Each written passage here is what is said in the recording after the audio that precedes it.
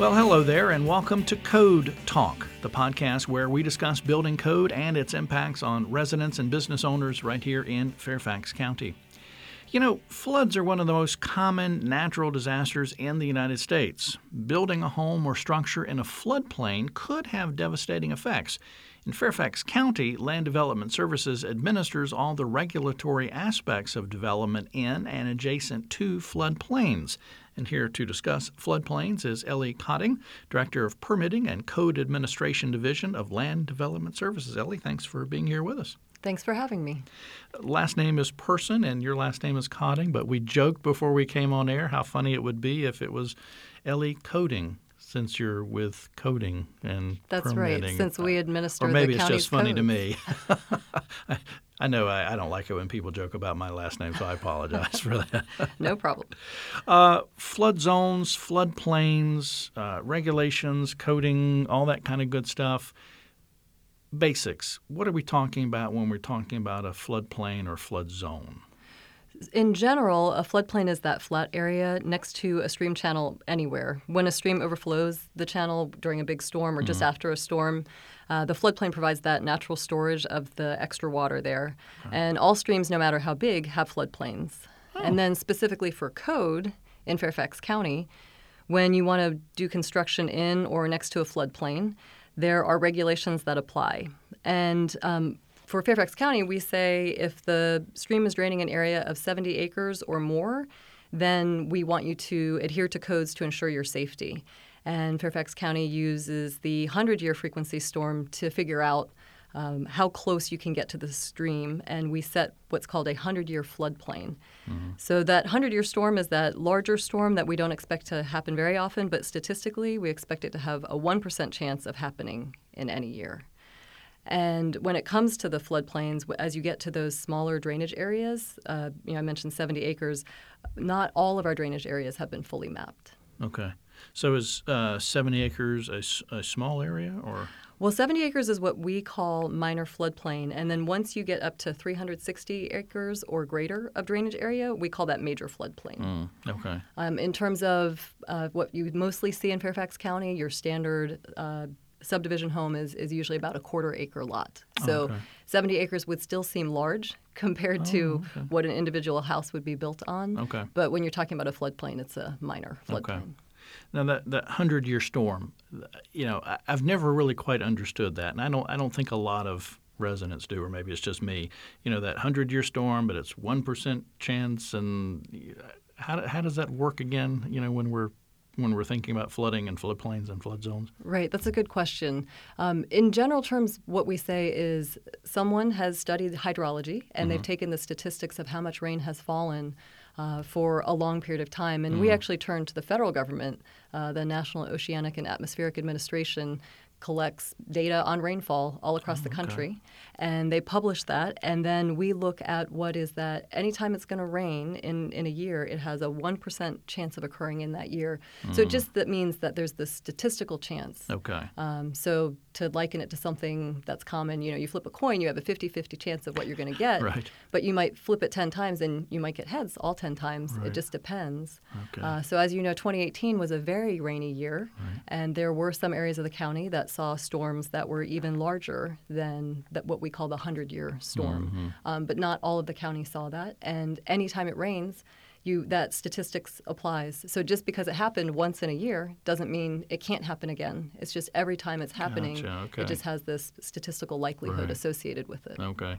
Well, Fairfax County is a huge county, a little over 400 square miles, something like that. So it could be raining in one part of the county, not raining here. It could be storming there and sunny here. So, a wide area that you have to look at for flooding and floodplains, flood zones, and that type of thing. I guess a question when we're talking about the floodplain, and you talked about acres of, that type of thing. A basic question, can you build in a floodplain?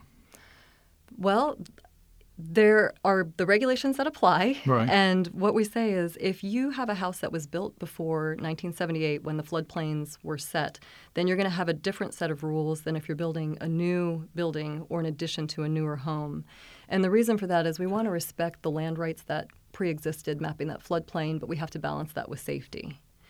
So what happens when you want to build in or on a lot that's right next to a floodplain is you look at what the floodplain elevations are there and what the elevations of your yard and what you want to build are. And what we limit is how high the floor has to be and how close the houses can get to the floodplain to keep them safe from flooding. Okay. And then just one other thing I should mention, it's not floodplains, but every floodplain in Fairfax County is also part of something called a resource protection area. RPA is a term you may have heard before. And in resource protection areas, there's another law that applies called the Chesapeake Bay Preservation Ordinance, and that has some additional criteria. So you had asked the question, can you build in the floodplain? And the short answer is it depends. Okay. As with a lot of questions, it depends. Yeah, okay. Was it 1978? What was that again that you said? August 14th, 1978 is when the board adopted the floodplains. And so if your house predates that, then there are some allowances to allow you to still have your land rights, but balance those with floodplain safety. Okay. So I know I asked a very basic question, can I build in the floodplain? Are there nuances of things that you can build or not build? Does it depend? Does it Yes, matter? and it's so site-specific that what we recommend is you come into the office at the Heritage Building, or you can call in to get the information most easily without having to come into the Heritage Building, which is at 12055 Government Center Parkway. If you want to try and do some research before, you can go to our website at fairfaxcounty.gov and search Engineer of the Day, and you'll find an email form. Or you can call the Engineer of the Day at 703-324-1575, and that way you can ask specific questions about your property. The main thing to consider with building in a floodplain is how close are you to the floodplain, and what is the estimated floodplain or base flood elevation there. So I had mentioned the hydrology modeling that is done to estimate what the 100-year storm is going to be. And then to figure out what we think will flood during a 100-year storm, some very smart people have done some hydraulic modeling where they take that volume of water they think is coming and they say, when it comes, this is where it's going to hit. And so what we regulate is to make sure that what you build is safe from where that's going to hit, either by elevation or by distance away or both. Okay. There's, again, I guess it depends. There's not any standards or anything about how close you can get to that floodplain. It just kind of depends on what you're going to build, what the area is, those type of things. That's right. It's so site-specific that it's best if you just look at the specific site by site. But in general, we ask that the lowest floor elevation is going to be 18 inches above that base flood elevation and 15 feet away. So how do the floodplains, flood zones, how does that affect us when we're talking about getting building permits? I mean, how does that process work? Right. So when you come in to get your building permit, you sit with a technician who has information about your property and whether floodplain exists. And then if there's floodplain on or adjacent to your property, there's an additional process you go through where you sit down with a technician who looks and sees where the floodplain is compared to where your proposed project would be. And then if it's a gray area, and what I mean by that is I had mentioned that not all of the floodplain has been mapped in Fairfax County. So there's actually somewhat of a benefit if you have one of the larger drainage areas. We were talking about large drainage areas versus small drainage areas. The larger drainage areas have been mapped in Fairfax County because those have the greatest risk. So if your house is in an area where the floodplain has been mapped, then we can say pretty quickly whether or not we think your project would be at risk during a flood. But if you're in an area where it hasn't been mapped, then further study must be done to see whether or not we think there's a risk to the project that you want to do. Let's say you want to add something on the back of your house, and where you're going to add that addition is going to be in the floodplain. That is when we'd have to do some additional study if there wasn't mapped floodplain already to see if your addition could be safely done without risk of the floodwaters moving in, taking out the foundation, and pulling part of your house away. Right. So what are those additional steps? What would have to be done? Surveys, mapping? That's right. Surveys and mapping, and really a study of how the stream is going to behave in case of a flood. And that goes back to that hydraulic modeling that I mentioned. Okay. You mentioned some of the areas of the county have been mapped. I mean, do you know off the top of your head, or what some of those areas are that have already been mapped? Yes, and actually you can go and find this yourself if you go to fairfaxcounty.gov and go to Digital Map Viewer. You have the ability to look for the floodplain maps that will show for your specific property. So everyone can go and look at that even right now, to see whether or not they have mapped floodplain on their property. That was going to be my next question. Where can you see floodplain online? So check, got that one done.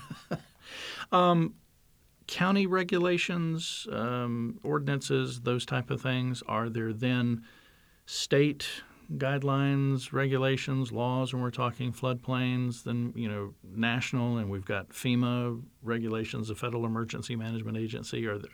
What are we talking about here after we get past county regulations, laws, coding, permitting, those type of things? You're right. There are federal, state, and local laws that all deal with floodplain and building near or adjacent to a floodplain. But the fortunate thing in Fairfax County is that we have administered the floodplain regulations. And so when you come in to get that building permit, as you described, we can tell you how to comply with all of the laws. Oh, wow. So our zoning ordinance has some floodplain laws, and then we have some other design manuals. Our public facilities manual will speak to what needs to be done when you want to build near a floodplain. And then, of course, the building code itself applies. But you come into our building permit area, and we will ensure that all of those laws are met. Oh, okay. And then what FEMA regulates is they are really looking at any emergency. And so they do have a flooding program, but that's just part of what they do. What people mostly hear about with FEMA and flooding is part of what we call the National Flood Insurance Program. Right. And the way they administer that is your lender usually requires you, if you are in a FEMA floodplain, they won't even give you a loan for your home unless you have insurance. And what Fairfax County has chosen to do is to participate in that National Flood Insurance Program. Okay. So that means that we administer it. So when you have questions about your structure in a FEMA floodplain, that's something that the county can help you with as well. Oh, nice. Okay. You mentioned mapping, and you talked about the digital map viewer again, fairfaxcounty.gov/digital map viewer, I think was the... if you go to the search bar and search on digital map viewer is the easiest way to find that. How much of the county are we talking about that's like in a floodplain or that's covered? That's a good question.